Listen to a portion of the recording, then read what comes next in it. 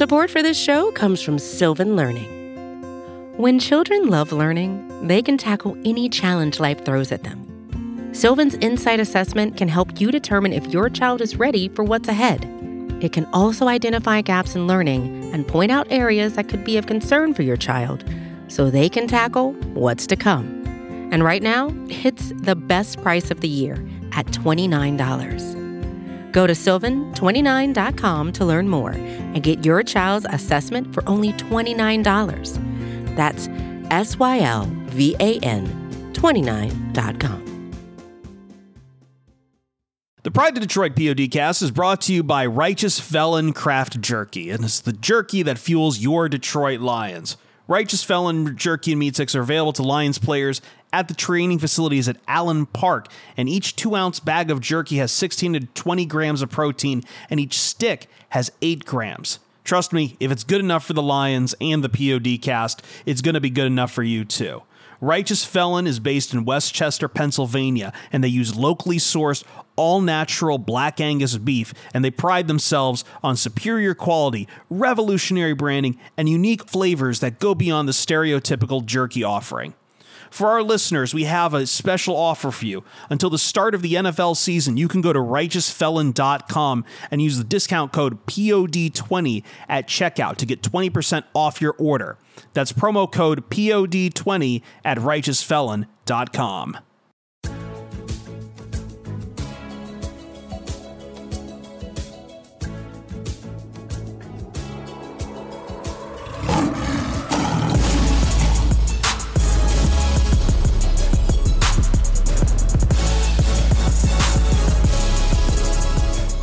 And welcome to the Pride of Detroit PODcast, prideofdetroit.com, Pride of Detroit on Twitter, Pride of Detroit on Facebook. We tell you all the time, you know where to find us. Live now on twitch.tv/Pride of Detroit as we get settled here to talk about a Lions football game that was played after a bit of fashion, but that's fine. It's preseason. We can still talk about it. It's fine. It was kind of football. We get a look inside to it. I'm Chris Perfett, the adequate host. At Chris Perfett on Twitter or X or whatever the hell they're calling it. I'm still not going to call it X. Joining me, Ryan Matthews, the rock god, the senior editor at Ryan_POD. Ryan, I usually go to Jeremy first, but Jeremy ditched us. Well, you know what? It's out of his control that he's not here, but you know, he's out there churning out other content, but we have a wonderful guest in his place. Speaking of content, this man was live with me while we were doing the preseason live stream for 3.5 hours, breaking down every hot and sexy Adrian Martinez play. And that is Miko Scott on Twitter at, I've completely misspelled him on the stream, apparently, at the Miko Scott. Hello, Miko. What's going on, guys? So Miko, apparently I did well enough to get a call back. I appreciate it. Everyone was like, we love Miko. Can we have him back, please? So we had to bump. That's what happened. Jeremy has been bumped for place of Miko. It happened. He always wanted to hang up the crowd. Miko, of course, check out everything he does on our YouTube, which has just been going off. And we're having so much fun having him on board with a lot of video content. But we're going to ride it back and talk exactly about the preseason, which is what we were doing on stream on Friday, and we're going to break down what happened there. We're going to give you some bubble watch. We're going to talk about the Jaguars, what to look for in joint practices and the preseason game coming up here. Get even more Teddy talk in later in the show. But we start with breaking down what happened in preseason game 1. Obviously, no starters playing at all whatsoever, but the Lions have some rookies who I think are projected, or at least fans hope they will become starters and big contributors as the season wears on. Some might be future starters sooner than we anticipate, and they played in this game. Ryan, high marks for Jack Campbell coming out of this game, probably the highest of a rookie in this preseason, in this very young preseason by Pro Football Focus grades. We saw Brian Branch steal the show early with one hell of laying the boom out. Where do you want to start? Who stood out to you in your mind among the Lions, be it the rookies, the defense, anyone else in this preseason game? Yeah, let's start with the guy that you mentioned first. Let's talk about Jack Campbell. I mean, I don't know if there was a rookie that made quite an impact like him. And as you mentioned, he was the highest graded rookie player, offense or defense, the highest graded player in week one of the preseason. And, you know, the article that I do every week over at Pride of Detroit, I dig into kind of the statistics, the key premium statistics that they provide for us over there at Pro Football Focus. And I thought, you know, what else can I find about Jack Campbell? Because, you know, there's a lot of secret sauce, as we know, that goes into those grades that they come up with. But one stood out to me, and it's going to be one that will, if he can stay on this track, it'll be some statistics that will improve this Lions defense tremendously. And it was 2-1. He had 2 defensive stops in the run game, and he had 1 pass breakup in coverage. He was the only player that I could find in week 1 of the preseason as a linebacker who did that. And if you have a guy in the middle of your defense who is tough against the run and can, as he showed on Friday, go stride for stride and mirror a running back all the way to the sideline and make a pass breakup, that's a guy that the Lions have been really missing in the middle of their defense at that second level in quite some time. And, you know, I think everybody was wowed with Jack Campbell in week 1, but he only played 25 snaps too. Like, that was the thing that was maybe most impressive, is it was just a little taste, you know, and you have to be optimistic and you have to be really hopeful for what's coming in the future for Jack Campbell too. But, you know, those 2 things right there, you know, a couple of run stops, you know, eliminating plays in that way. You know, the Lions love to stop the run, and that's one of their hallmarks of their defense. And Jack Campbell can do that, and he can be a contributor against the pass. It's going to be a big thing for this defense. Yeah, I tend to agree. I mean, Jack is someone that I've been very high on going into both, like, once they've drafted him and going into training camp, and especially once they started putting on pads. I thought, like, when looking at his game, he seems like, just again, watching his film from Iowa, he's very instinctual. And so it was one of those things that, like, I get that he wasn't necessarily popping a ton during like OTAs and mini camp, but I was always of the belief of like, hey, once you get this kid in pads, he's really going to come to life. And I think you saw it in that preseason game. In past years, when the Lions have tried to find like linebacker success through the draft, you oftentimes see a couple of guys that just looked a little overwhelmed mentally. And that didn't seem to be the case with Jack. He seemed to really understand where he was supposed to be, understanding how the game was flowing, and didn't overthink too many of the plays that he was a part of. Again, like you said, whether it was getting a run stop or just understanding his assignment to follow the, you know, to trail the running back on a passing route, and just being in phase, maybe not necessarily, you know, making the play on the ball, which is like probably the next step in his development. Is like, okay, hey, you did X, Y, and Z well.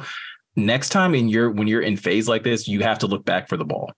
And I think that is enough of you to see of just like, you know what, there's a lot of potential here. And you can see why he was one of the guys that, you know, Brad Holmes and Dan Campbell sought out early in this draft, when it's not really conventional to go draft linebackers high.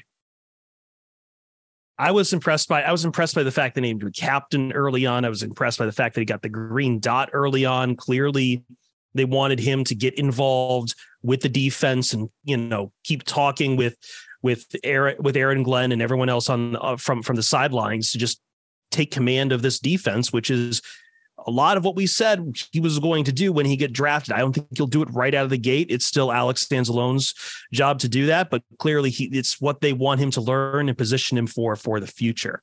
Someone, though, who might move up his way and maybe even steal a starting day 1 job. I don't think, Miko, when we watched live, we were impressed by anyone quite like the way we watched Brian Branch and the reaction we had to Brian Branch's play, where he just came in like a missile. And that they got a lot of looks at Brian Branch, both in the safety position, slot corner, all over the place. They really on display already is, let's see what Brian Branch can do all over the defensive backfield. And it looked fantastic in my eyes. Yeah, Brian Branch is the gift that keeps on giving, right? I mean, every opportunity where I'm starting to feel like, okay, maybe this is just hype. Maybe like it'll die down. Maybe he's going to have like this horrible day in camp, or he's going to have this, you know, just horrible report come out of a practice.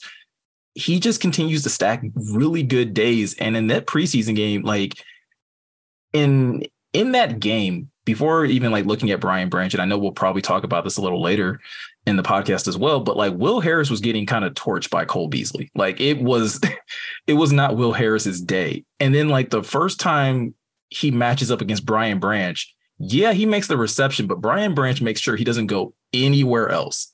And it was just kind of, that's the theme of Brian Branch, is that he's going to be money on the spot.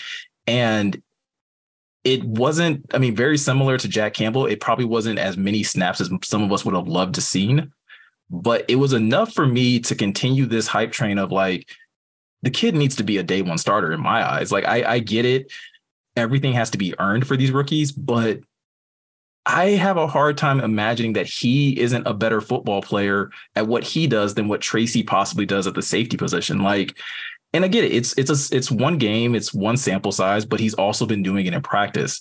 And so I don't know, Ryan, like when I looked at this kid, it's just like, I see the star potential. I see someone who probably deserves to be on the field a lot, you know, not sprinkled in here and there. He needs to be available very frequently.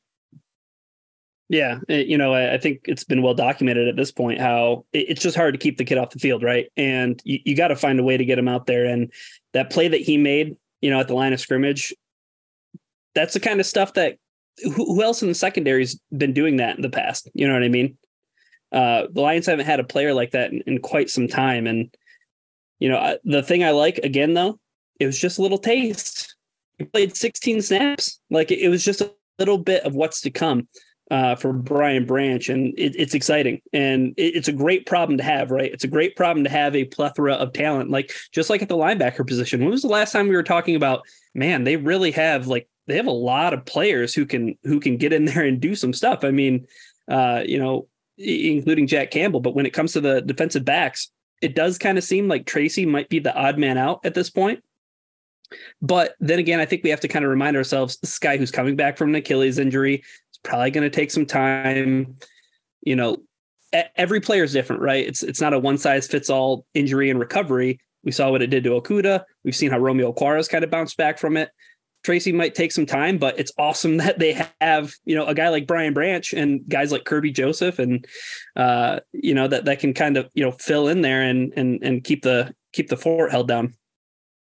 I want to move on and start highlighting some of the units. And this is going to take a little bit of an emphasis, I believe, on the offense. We're talking about some of the standouts from the defense. And I think some of the defense got to play a little bit longer. But Ryan, I'm going to kick the ball right back to you because this is something I think me and Miko talked a lot about on that night. And I think injuries might make some complications, maybe not for this position, but certainly for another position we'll talk in a second. But who really, in your mind, with Justin Jackson retiring, who really stood out among these running backs for RB3 and 4? None of them to me, really. Like it truly does seem like a position that's totally up in the air. And to add to it, there's just so many injuries. Craig Reynolds is injured. Mo Ibrahim, he got injured during the game. You know, we'll see if he comes back at some time this week. Jamar Jefferson, a guy who didn't play on Friday. He's another guy that Dan Campbell is hopeful will be back before the end of this week, and hopefully they can get some time out there, you know, against Jacksonville in these joint practices and maybe get him out on the field on Saturday. But it's important, right? Like these guys can't be missing time right now due to injury, just because after 1 and 2, who's RB3? I don't know. I really don't know. And nobody really stood out to me in a way that I said, okay, I think this guy has the leg up. It just didn't happen for me for whatever reason, whether it was the offensive line. I know much was made about the offensive line and kind of the underwhelming performance that they had as a unit. But Miko, anybody stand out to you as an RB3? No, not a single person. And I know a lot of people, you know, gravitate to Benny Snell because he's the running back that got like the last bit of snaps. And so therefore it looked a little better. But I'm quick to remind people, like, you're talking about a veteran in Benny Snell who's to this point had a respectable career, has had a role in Pittsburgh and executed that role successfully. So he's a player that I expected to shine against third string talent. And given a lot of very simple plays, given the fact that he's probably only been in Detroit for like a couple days. So I know people would like to crown him as like, oh, he can be a real threat for RB3. But Dan Campbell kind of came out today when asked about, the RB3 depth and where he kind of sees that position going. And he's like, hey, somebody has to contribute on special teams. And so when you take that into account, the two guys that probably have the best chance of contributing and really like battling it out for RB3, Ryan, like you said, are hurt in Craig Reynolds and Jamar Jefferson. So like everyone else technically takes a back seat to those guys. But at the same time, they are closing that gap because injuries are going to just give these guys more and more opportunities to showcase why they should be in consideration for that final spot. What's the greatest ability, Chris? Availability. That's true, man. That's very true. And if those guys aren't healthy, Chris, I mean, the other guys are going to close the gap, like Miko said.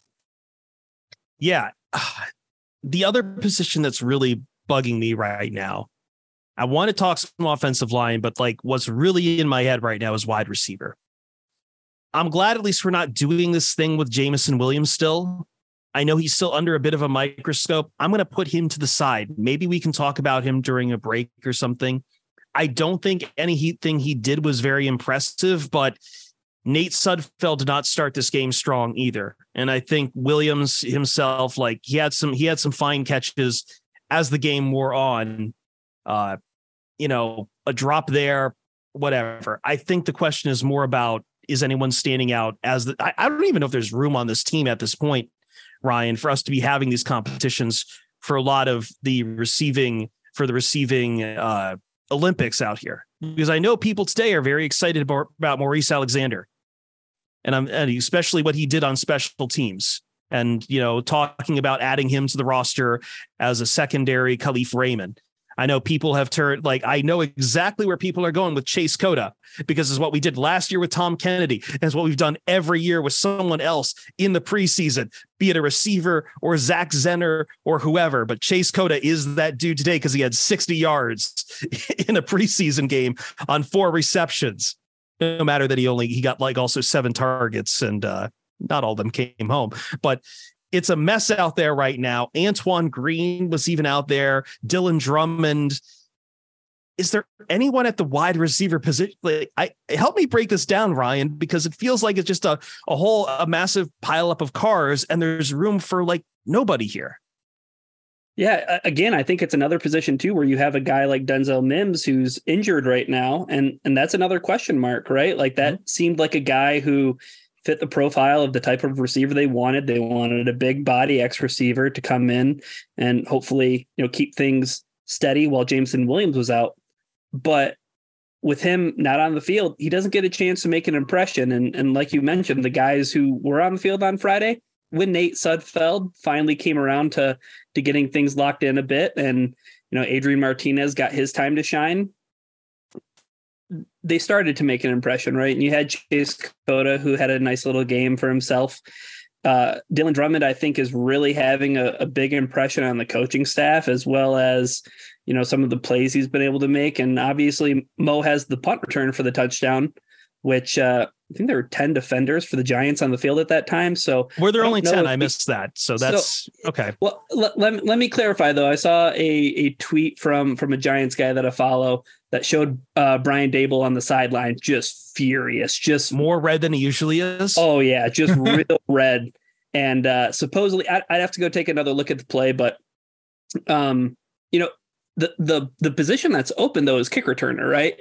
And right. Mo Alexander had that questionable play where he's like, do I come up and get the ball? Do I not get the ball? It's a kickoff, Mo. You need to go get the ball because that thing's live. So he didn't have the best showing at the spot that's open, right? And again, kind of like the RB3 spot, a bit of a toss-up because of, like I said, Miko, injury to Denzel Mims. He needs to get back on the field. And we're going to talk about it here eventually, but maybe some quarterback play that can help the Lions actually make an assessment of the wide receiver position. Yeah, I think it's also worth mentioning Trinity Benson, right? Another wide receiver that could technically be in the mix, but he's also dealing with an injury as well. So you start getting down deeper into this pool of wide receivers, and you hit gold or you strike something with Chase Cota. I'm not going to necessarily say it's gold, but you struck something with Chase Cota, and at the very least, you have another Tom Kennedy that you can probably root for in the preseason. That's probably going to do, a lot of the same things that Tom Kennedy did. He was a friendly receiver for these, backup quarterbacks and put up some nice numbers, but might not quite make the roster because he doesn't do anything else extremely well. I think when you start to look at this crop of receivers, Dylan Drummond probably rises to the top just because, like Ryan, like you're saying, he seems to have caught the eye of the coaching staff and they seem to like what he brings from a character standpoint and a work ethic.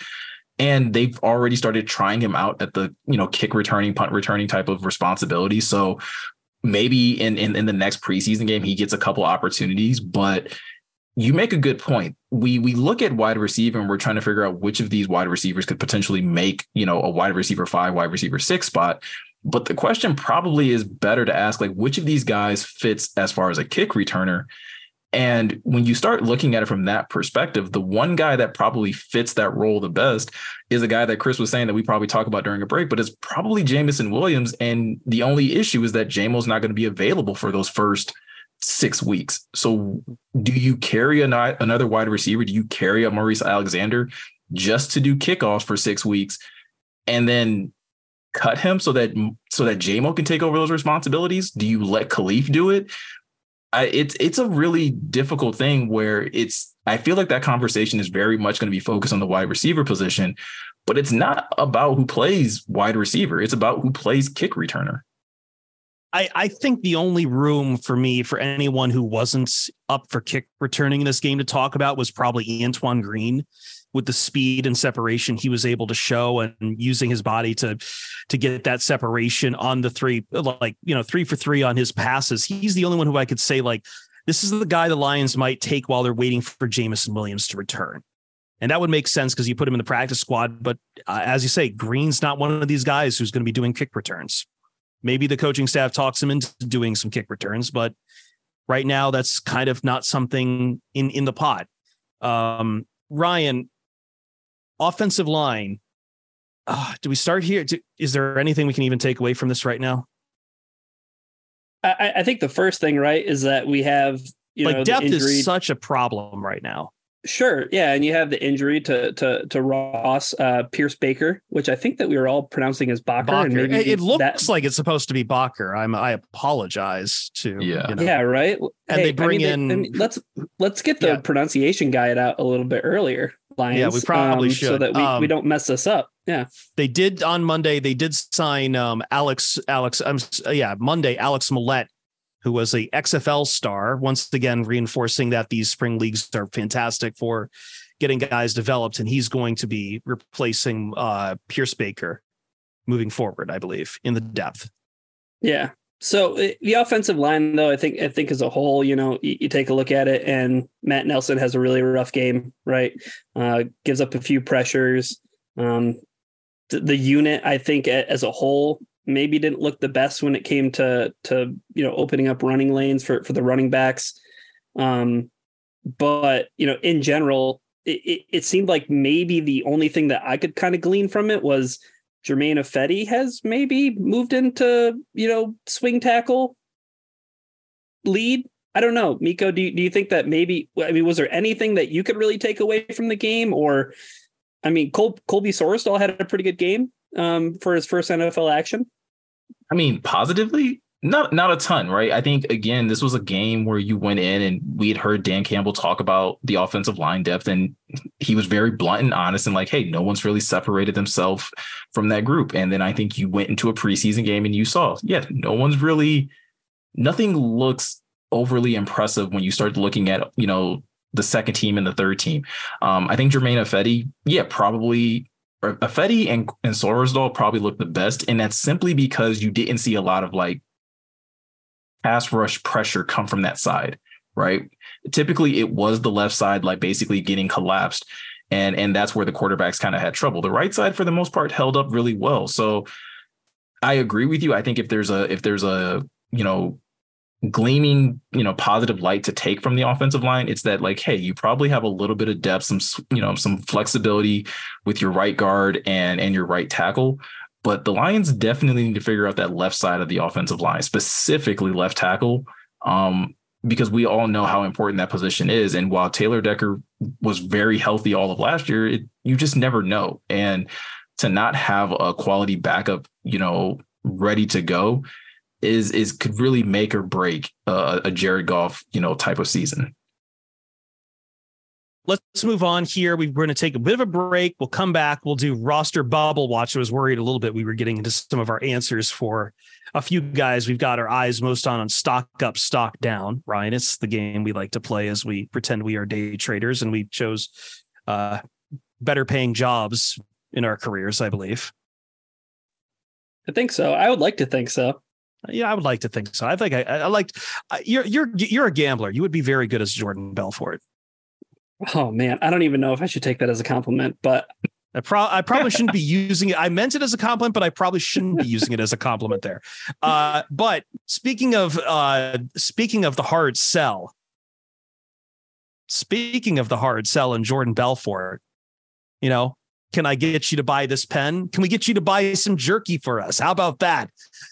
Because what do we have, Ryan? We've got all this. We got this truck back here. This fell off a truck. This is solid effing gold, and we need you to buy it today because stock is just going to keep going up. You can't miss this right now. You can't miss it right now, but we can make it even sweeter for the people at home, right, Chris? Because it's limited time on the deal we're going to give you. But what are we talking about, Ryan? What the hell can we possibly talk about? We've got your attention right now. You want that sweet, meaty, Righteous Felon craft jerky. Aged and dry meat, unlike anything else you can get at a gas station. Righteous Felon craft jerky is the jerky that fuels your Detroit Lions because they get this stuff at Allen Park training facilities. They're stocked with Righteous Felon, the jerky, the meat sticks, wall to shining wall full of meat, just weights lifting, grunting, everyone's sweating, refreshing with water and meat. Each 2-ounce bag of jerky. How much protein, Ryan? I only know the meat sticks right now, Chris. Okay, 16 to 20 grams. How much in every meat stick? 8 grams, Chris. That's right. So if it's good enough for the Lions, it's good enough for you too. That's right. You can get, by the way, these are unique jerky flavors. We're not talking about just teriyaki. If you want teriyaki, they got teriyaki. That's fine. That's fine. We all like some teriyaki in our lives. But Korean barbecue? Old Bay seasoning? We got the biltong, which is like air-dried South African jerky with the Darth garlic and the Mandilla. The Maryland Monroe? Maryland Monroe. The crab spice from Maryland, hence the name Truffalo Bill. Unique flavors, man. Jalapenos in there too. If you want the standby, it's cool. But what about that deal? Chris, they're getting a big chunk off the top. It's POD 20, right? 20. And it's only good until the start of the NFL season. So tick, effing tick. It's going to be 15% after that, but don't worry. But you should do 20% right now because 5% more. We're changing your drawers. Pride of Detroit, use POD20 at checkout at righteousfelon.com. That's 20% off your order right now. This one is getting chopped and sent to the people over there, and I hope they appreciate it. righteousfelon.com, POD20. Help out the podcast. Buy some meat gifts. We'll be right back on the Pride of Detroit PODcast.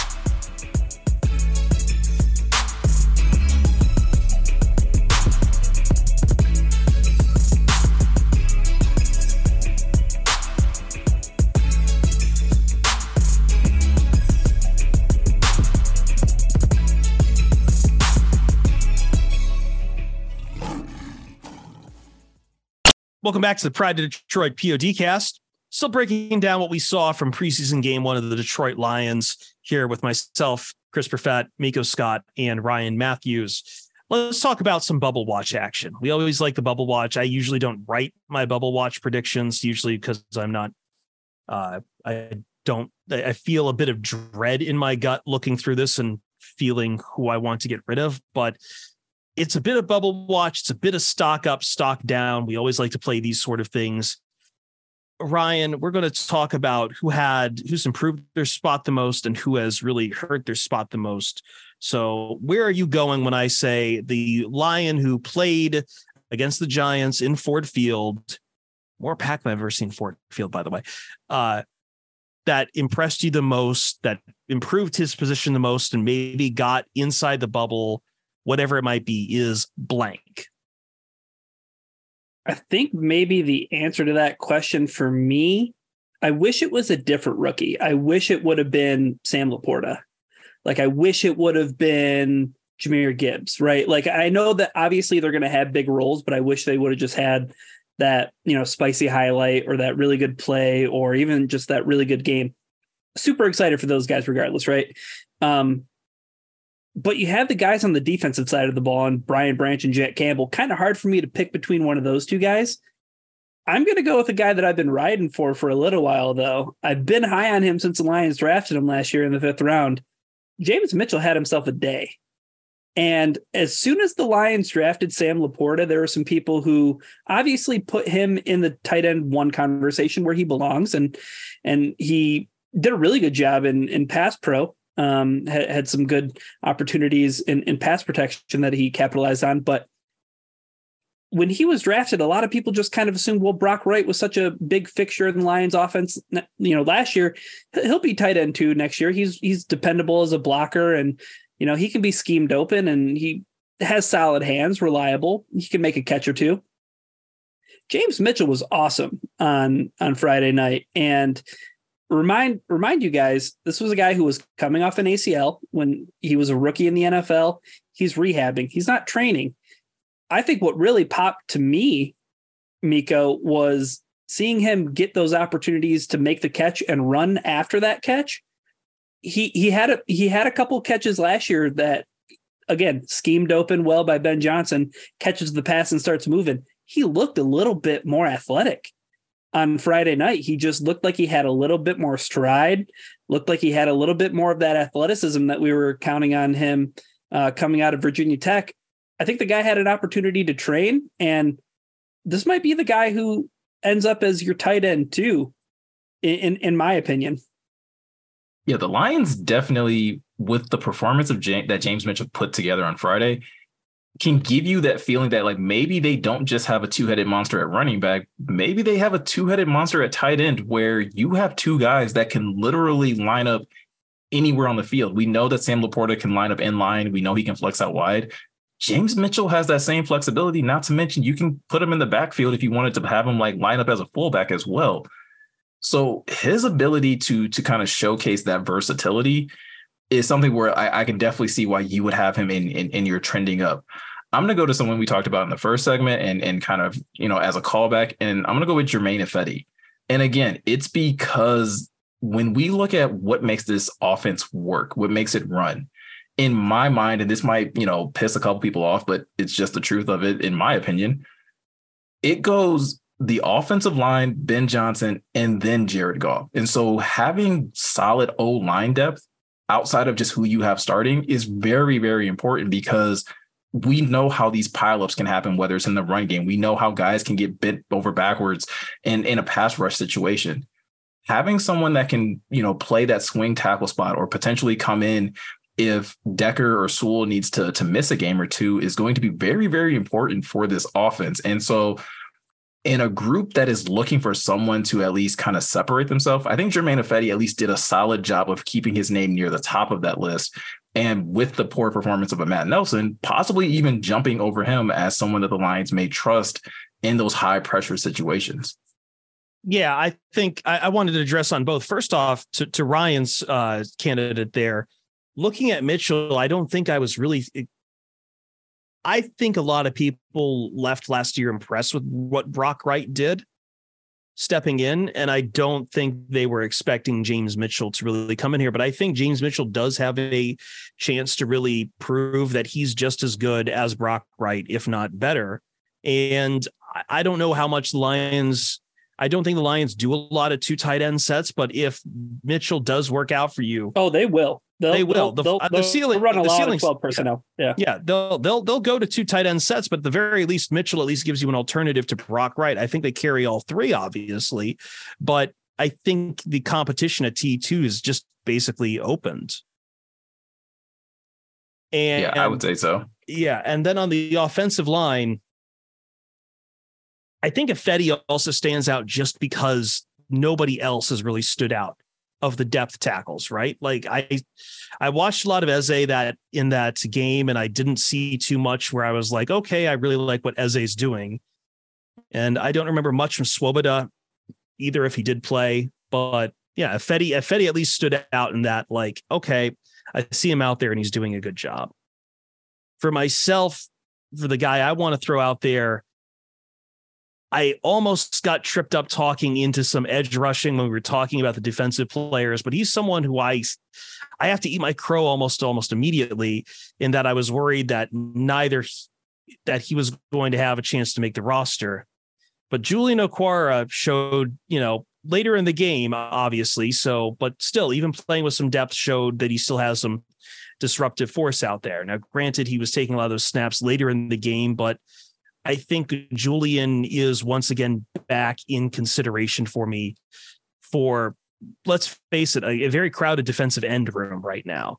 But I think you can maybe look at him as an option there. John Kaminsky played fantastically well, still all the same too. But if you're looking at someone like, I think Hutchinson, Kaminsky, Pascal, I like those 3.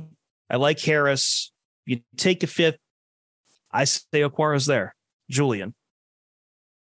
Or Romeo. He had a great game too. I don't like this. Yeah. This is hard, man. It's hard. Yeah. Well, I think specifically, Chris, with that rush end spot or that Sam linebacker, that they're putting Julian into that role with James Houston. And then the guy at the top of that depth chart is Charles Harris, like you said. So you have so many guys there, and it almost feels like one of those situations where the Lions talent floor has improved so much that we're going to see some talented players potentially leave this roster and not make the 53.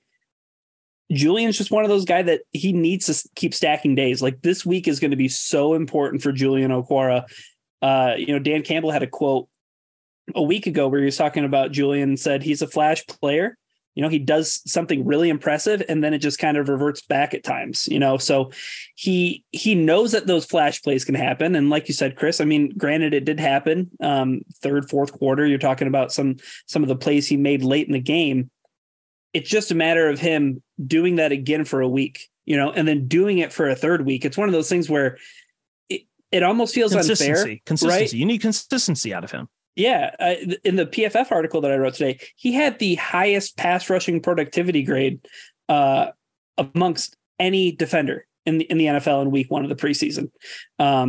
Just insane efficiency and productivity. And it's like, you need to do that next week, and you need to do that the week after to stick on this 53-man roster, Miko. Like, it feels like a tall order and a tall task to put the kid up to, but he's got to do it. And if I can add something in there too, I feel like Lions fans are getting a little defensive when it comes to James Houston. I was just about to say that. I feel like they've overhyped James Houston, who we've always talked about, who just comes in pass rushing packages. But at the same time, when you start to give love to one of the other depth pieces that they have for edge, suddenly it's, I don't know. I wasn't too blown away by James Houston in this game, and they still struggle to figure out what James Houston can do on other downs that aren't pass rushing. And to be an edge in this league, you need to do more than just pass rush. You need to run. You need to be up there in the run defense as well, Miko. And it is. And I think that's the thing where Julian kind of keeps himself in consideration. This past Friday, he showcased that he can pass rush just as well as James Houston can. I mean, it's one thing to get 3 sacks, right? Like, we've seen Aiden get 3 sacks, but it can look drastically different in any given game. And the way in which Julian was getting there, yes, against lesser talent, was effortless. He was getting there with speed. He was getting there with bend. He was getting there with great hand placement. And so when Dan Campbell's talking about the flashes, That's what he's referencing. He's referencing a player that when he puts all of the things that they're teaching him to use, he can make getting to the quarterback look very easy.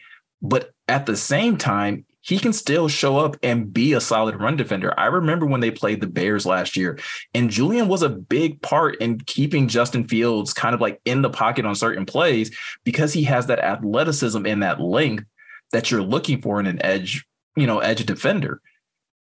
People are going to like it when we talk about like, hey, this becomes more of a competition between him and James Houston, but it does. And if Julian's going to play like this, it's going to be more of a conversation as we get closer to the regular season. And I know people are going to be like, but James had 8 sacks. That's great. But what have you done for me lately? Yeah, it's really going to be the argument there. I really wish we had Jeremy here today because I know Jeremy in his roster prediction, Ryan, also said the same thing Nico's saying, that Julian and James Houston are now in a roster spot, are in a roster battle that has yet to be settled.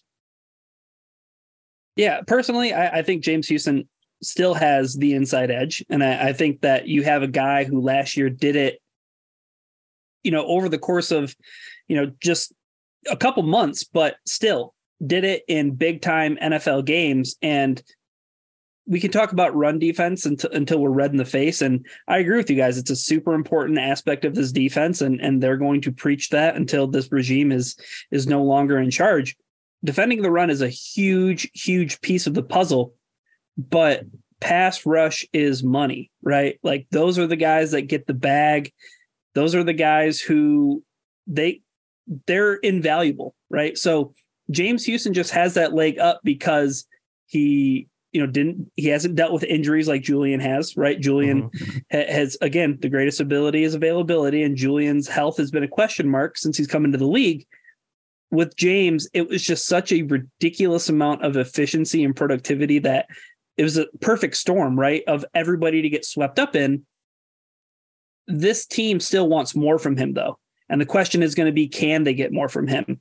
Can he performances drop? Yeah. Can he be a guy who plays on more than just third down? Trust me, for my roster prediction and for my money, I'm putting the guy who can pin his ears back and get after the quarterback on third down. I'm putting him ahead of the guy who is a question mark if he can be available on Sunday.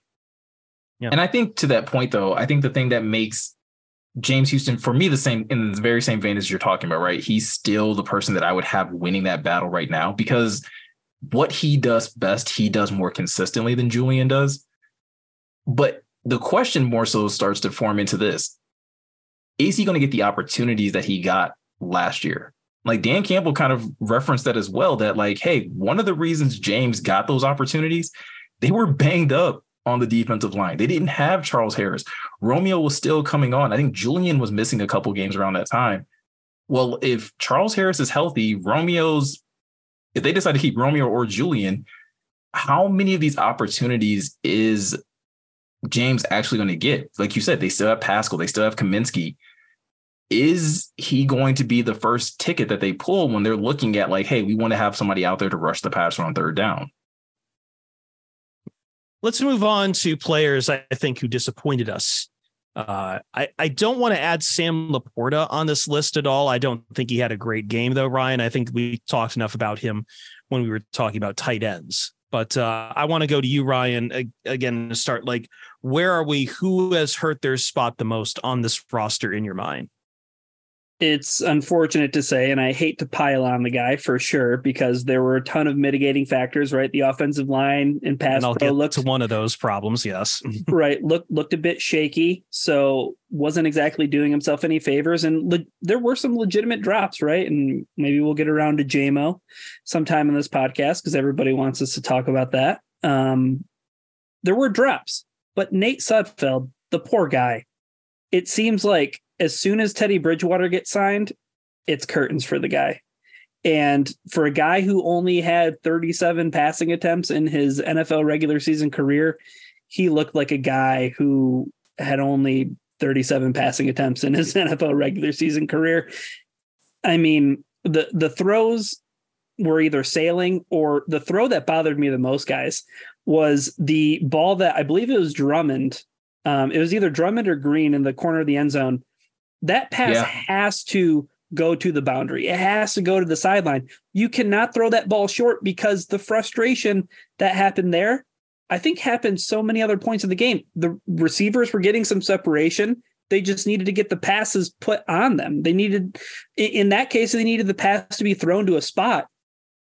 And Nate just throws it in a spot where it can easily be defended. You need to throw that ball where the receiver is going to be open. And again, just an example of a really poor throw, right? And, Dan Campbell talked a little bit about the pass that went over the middle, where JMO kind of, not even on JMO in my mind, because I think as a wide receiver, you don't want to put hands on that ball, because if you don't get it, it goes up. And then it's an even easier interception. You know what I mean? And he was just blanketed in coverage, and he tries to fit it in that tight window, and interception, right? It was the decision-making. It was the ball placement. Poor Nate Sudfeld, I think, in the matter of a week, played himself off the football team. Yeah, it's rough, right? Like, clearly he's not going to be the development guy, and he's not going to be QB2. So yeah, Miko, I don't know what else to say. Like, I think it's bad for him, and like Adrian Martinez isn't exactly in a spot for anything either. Like, we just saw 2 quarterbacks yesterday who are just not part of the long-term plans of this team, period. No, I mean, I guess one positive thing that I'll at least, throw Nate a bone on, it wasn't David Blau or Tim Boyle. Like, it wasn't nearly that bad, but it was bad. There was, like you said, there were offensive line issues that definitely, had him rush a couple throws. But his biggest issue throughout that game, for the most part, were a lot of his deep shots. And he just didn't have the timing. He didn't have the accuracy on those throws, whether it was to JMO, whether it was, Chase Cota. That one over the middle we watched, I don't know where that was going. I don't know where he thought he could force that in. It was, I don't know who he thought he was. I don't know who he thought he was, that he thought he could fit that pass between those two. Because there's 2 defenders. There's one on JMO's back, and there's the linebacker, I think, that jumped. And it was just like, you don't make that throw. But I kept watching the play, and I just kept thinking, who was the intended receiver on that throw?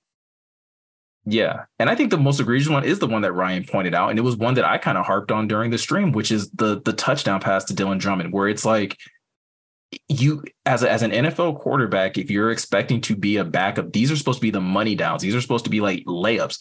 And when your wide receiver wins in the route, you have to do your part in leading him to where he's supposed to be on the field so that he can make that catch.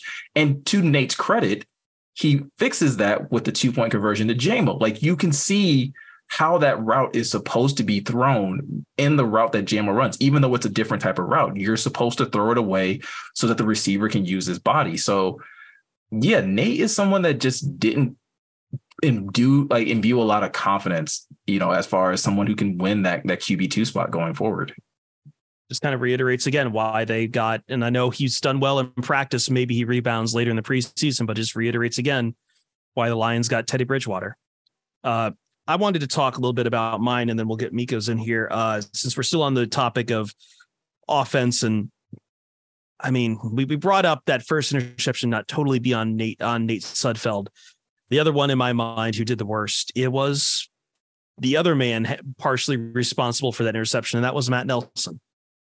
I know Matt Nelson's been fairly well maligned by Lions fans. I still believed he had a spot on the roster, just given how familiar he's been here with everything. And also in the fact that outside of Jermaine Ifedi, I don't think anyone's really stepped up in tackle depth to really speak of it. But Nelson spent a lot of that he settled down later in the game, but he spent a lot of that early game getting manhandled by better defenders who were still in the game at that point.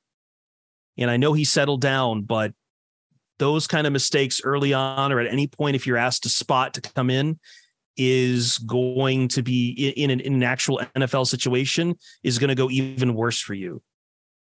I think the Lions are really struggling with their tackle depth outside of their starting tackles right now. And unfortunately, I just don't know where you go right now, because maybe it is just it's a Fetty, and maybe you ask Sorsdal to play tackle more, Ryan, but I don't think Nelson is in my bubble right now. Yeah. The name that you brought up that I think is interesting to me and has been since draft day is Sorsdahl. And I know that they want to get him and they're repping him at guard, and they see that as a natural transition for him moving from tackle to guard because of his size. I wonder if he'll just end up being the ICE guy, the in case of emergency, we'll break this case and we'll get Sorsdahl out at tackle. There still needs to be that guy though ahead of him, right?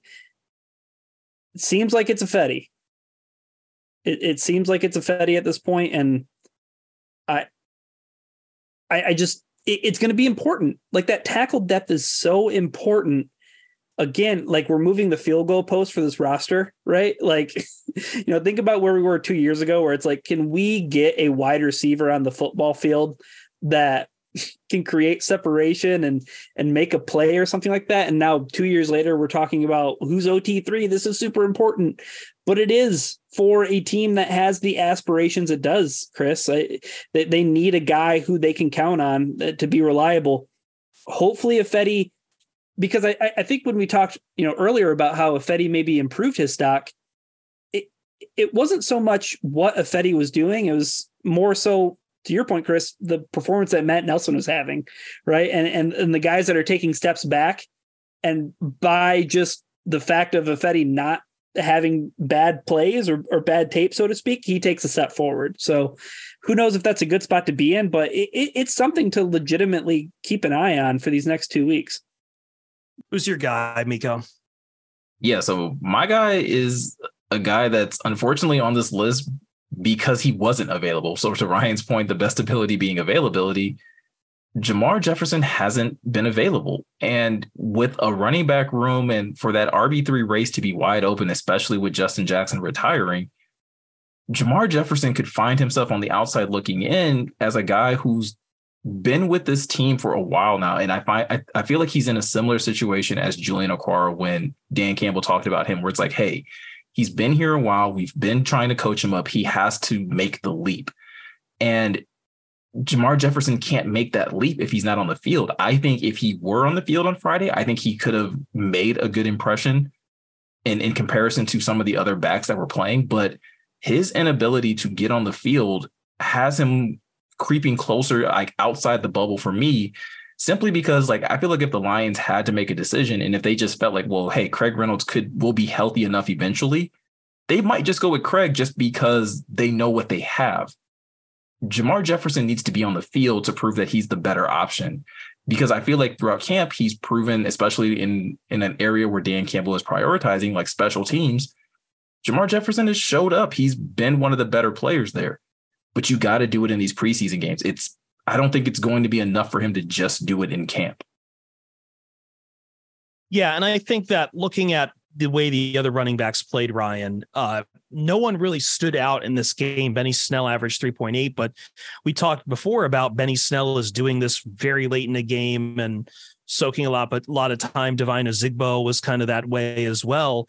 Ibrahim did not play didn't really wow us with anything out there, and Jahmyr Gibbs is not really part of this conversation. So I agree that we're going in on these idea that Craig Reynolds is once again the incumbent to the RB3 position, and Jamar Jefferson not putting tape out there is just kind of hurting himself by inertia. Yeah, I think the special teams aspect is really important too, right? Because he could be your kick returner. You get him as your kick returner, and he could be RB3, and you solve that riddle right there with a guy who can, pull double duty. And that would be the leg up. But, to Miko's point, if you're not healthy and if you're not out there, they can't keep you, right? And I think that this coaching staff, what they'll do is if they don't find the right guy this week, you might see some new running backs in here, come that final week of the preseason, because they don't want to be stuck in a situation where, for whatever reason, either Montgomery or Gibbs, they deal with injuries. The RB3 is, again, I'm talking about how the floor of this roster has improved, and we're making maybe big deals, mountains out of molehills when it comes to who's OT3, who's RB3. These are important questions to be answered for a team that's contending. So don't be surprised if nobody impresses in the second week, if guys can't get healthy, if Ibrahim can't get healthy, if Snell can't distance himself from the pack, if Jamar can't get healthy, you'll see some new guys in that final week of the preseason. I agree. Let's take a quick break. When we come back, we'll move on to Jaguars, talk a little bit about what Teddy changes with things, and touch upon Jameson Williams. I think we've not kicked around this can enough on this podcast, but I think Teddy will help change some things in that regard and get you ready for preseason game 2. We'll be right back in the Pride of Detroit PODcast.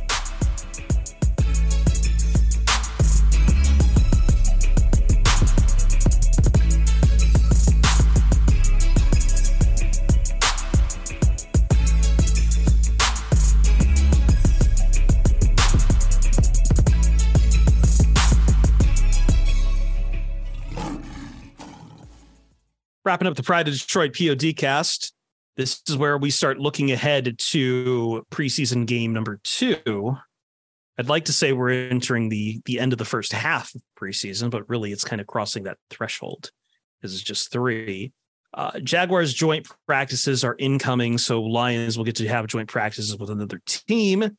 And I think, Ryan, the big difference when we get to the preseason game itself, though, is going to be that we might get to see Teddy Bridgewater, which, considering one of our handouts for his spot the most on the roster from game 1 was Nate Sudfeld. I think, Teddy Bridgewater is going to open up what they can show you in a preseason game and get better passes out there to guys like Jameson Williams and Jahmyr Gibbs, so the rookies can learn a little bit better on the fly, getting ready for the NFL. Yeah. Again, a really tough situation because Nate Sudfeld just got put into this situation, right? Like, he had somebody come in who is a veteran guy, has been in the league for 10 years, has overcome so much in his career, right, Chris? I mean, the guy almost died in Minnesota, and he was coming off a Pro Bowl year, and there was a lot of hope for him, and still comes back to football. And you have a guy who makes a difference on the days that aren't Sunday, but you also have a guy who can make a difference on Sunday if for whatever reason Jared Goff is out. And again, Miko, I think the biggest benefactor of Teddy Bridgewater coming to Detroit and rocking that number 50 jersey while he waits for a single digit to come his way, I think the guys who are the biggest benefactors are the Chase Cotas, the Dylan Drummonds, the Maurice Alexanders of the world, the Trinity Bensons, right? That are going to get a fairer shot because they're going to have a reliable quarterback who's throwing the ball much better than Nate Sudfeld could. I mean, let's not dance around it. Jameson Williams is probably going to benefit the most. And at the time of this recording, like we haven't all heard like the full interview of Teddy Bridgewater, but the little bit that I heard in the quotes that I've read, it almost feels like Teddy's coming in and making it his like personal responsibility to get JMO like right. And I'll say right in quotes, right? To get him to a point of really like realizing his full potential. And that is something. So Ryan, you talked about this in the last segment as like a couple people that probably like weren't really enthused about this move. I was one of those people because it was just like, while I expected, and I was perfectly fine with Teddy bringing this next level of leadership and accountability to like the next tier of guys, I just didn't know like who would necessarily benefit from that. And Teddy's kind of come out on day one and been like, no, JMO's my guy. And he didn't just talk about it. He actually did it on the field, where after the Lions had practice today, who's on the field practicing and like still getting some reps in together? Teddy and JMO. And that's stuff that, not saying that Goff wouldn't do, but he can't do at this point. Like, he has other things that are going to be on his mind. He has other responsibilities. And so for Teddy to basically make that his responsibility and say like, no, I'm going to get this guy right. I'm going to work on his timing. I'm going to work on this, and have a veteran guy who probably, again, trying not to dance around too much, maybe just speaks a different language that JMO gets a little bit better. I think that's really who's going to benefit the most from having Teddy Bridgewater around, going into these joint practices and this second preseason game. Yeah, I think that just the impact can't really be stated enough. And obviously we just need to wait for him to take the field and everything. Looking at joint practices themselves, though, who is the guy I think, Ryan, you want to see more out of? I mean, I think in my mind, like Jamison Williams, an easy answer here. I would say that I'd like to see Sam Laporta getting more involved again.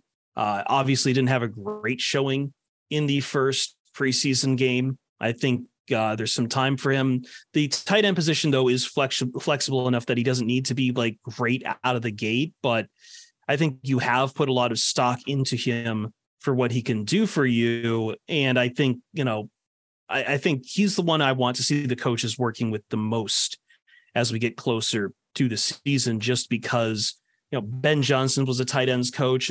If we're going by a lot of the rumors, the Lions hope that if Ben Johnson leaves, the tight ends coach there becomes the next offensive coordinator.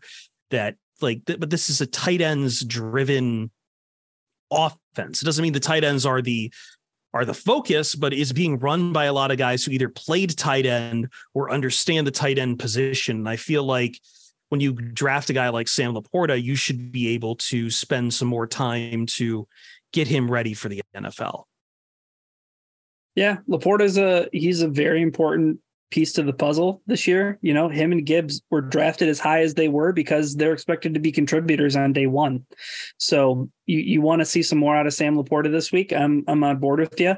For me personally, I want to cheat and throw out two names. So sorry, Miko, you're going last, but one is Julian Okwara. We just talked about him. And I think he's a guy who, again, he has to stack not another good practice, not another, good quarter and a half of tape when the Lions play the Jaguars. It needs to be like an everyday thing with that guy.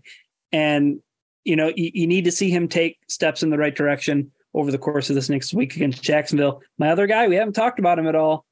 Levi Onwuzurike had himself a nice little game on Friday in a limited showing. He barely played, I think, over double-digit snaps, but that's a guy that I want to see on the field, making his case, stamping his ticket to the 53-man roster along the interior of that defensive line.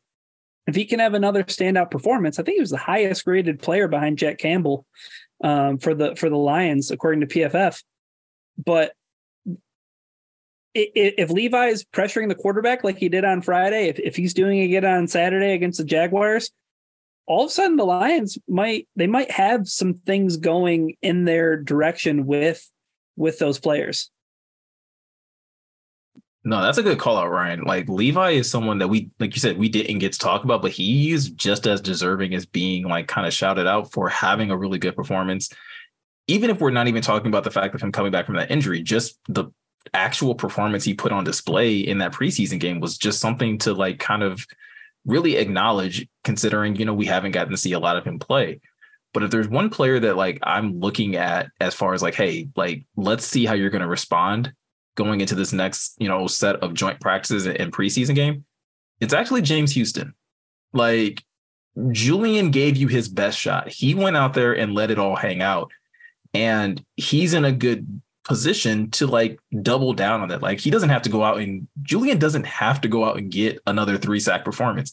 If Julian goes out there and has just like another sack and like plays against the run really well, I can see how this like whole camp battle could start to shift in his favor.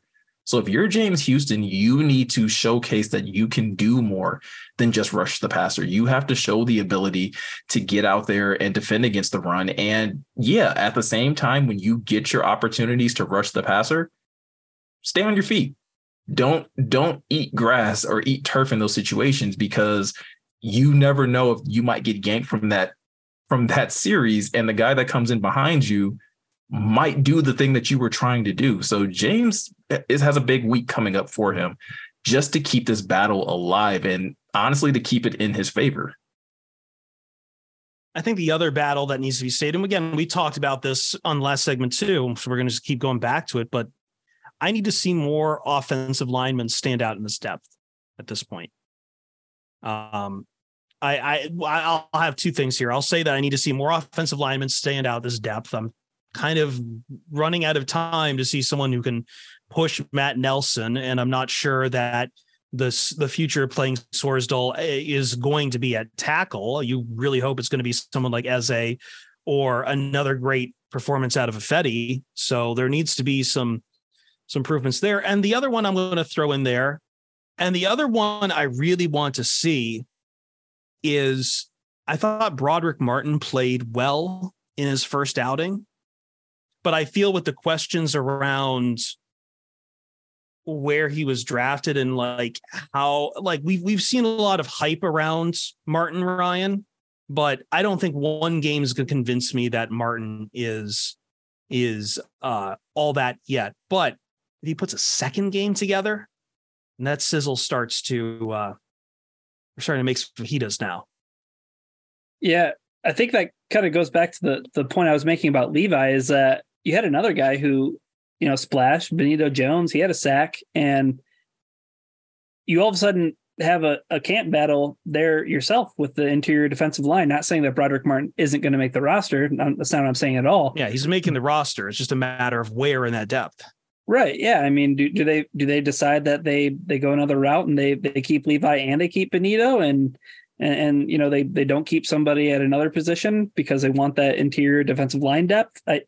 I can't see them bringing all these players. So I guess that comes back to my earlier point of there's just going to be some players that are going to end up being cut that they were good enough to make the roster in past years for the Detroit Lions, but this year it's a different roster. The talent's been elevated, and you're going to have to win that job. And Broderick Martin, not at a crossroads, doesn't have to worry about not making the roster. But hey, Levi Onwuzurike, you play big. You can prove that you can be an A+ run defender or something like that. This coaching staff's going to have no qualms about playing you over Broderick Martin.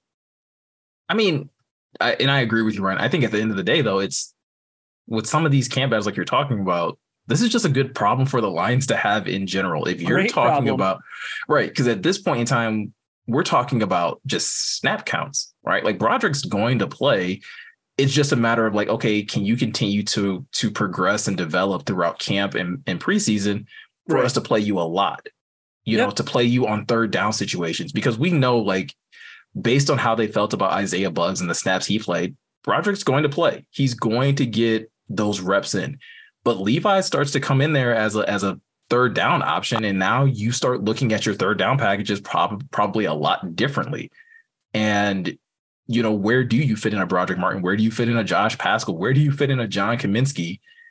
This just becomes, like I said, it sounds like a problem, but it should be like something that Aaron Glenn should be just like, rubbing his hands together about, because it's like, I'm going to be able to be very creative with my defensive fronts. We'll see if any of that creativity is on scale for Jaguars in the preseason game. We're going to get on out of here, though. Let's get everyone settled in. Ryan is at Ryan_POD. Miko at the Miko Scott. Thanks, by the way, Miko. I know you usually do your own streams here on Mondays, so we're kind of pulling you in for our Twitch for the show. No, man, I appreciate it. This was fun. Like I said, it's a good vote of confidence for my ability to not embarrass you guys. Actually, he's just basically paying me off so he can make more YouTube. He can do less work on YouTube by like cutting himself from the podcast for his hits. That's exactly what's going on, Ryan. Miko's awesome. Thanks for coming in on fantastic. Short notice too. Yeah. Oh yeah, man. Always got to replace the fearless leader with some new fear. I am, of course, at Chris Perfett on Twitter. And as always, we'll see you Starside.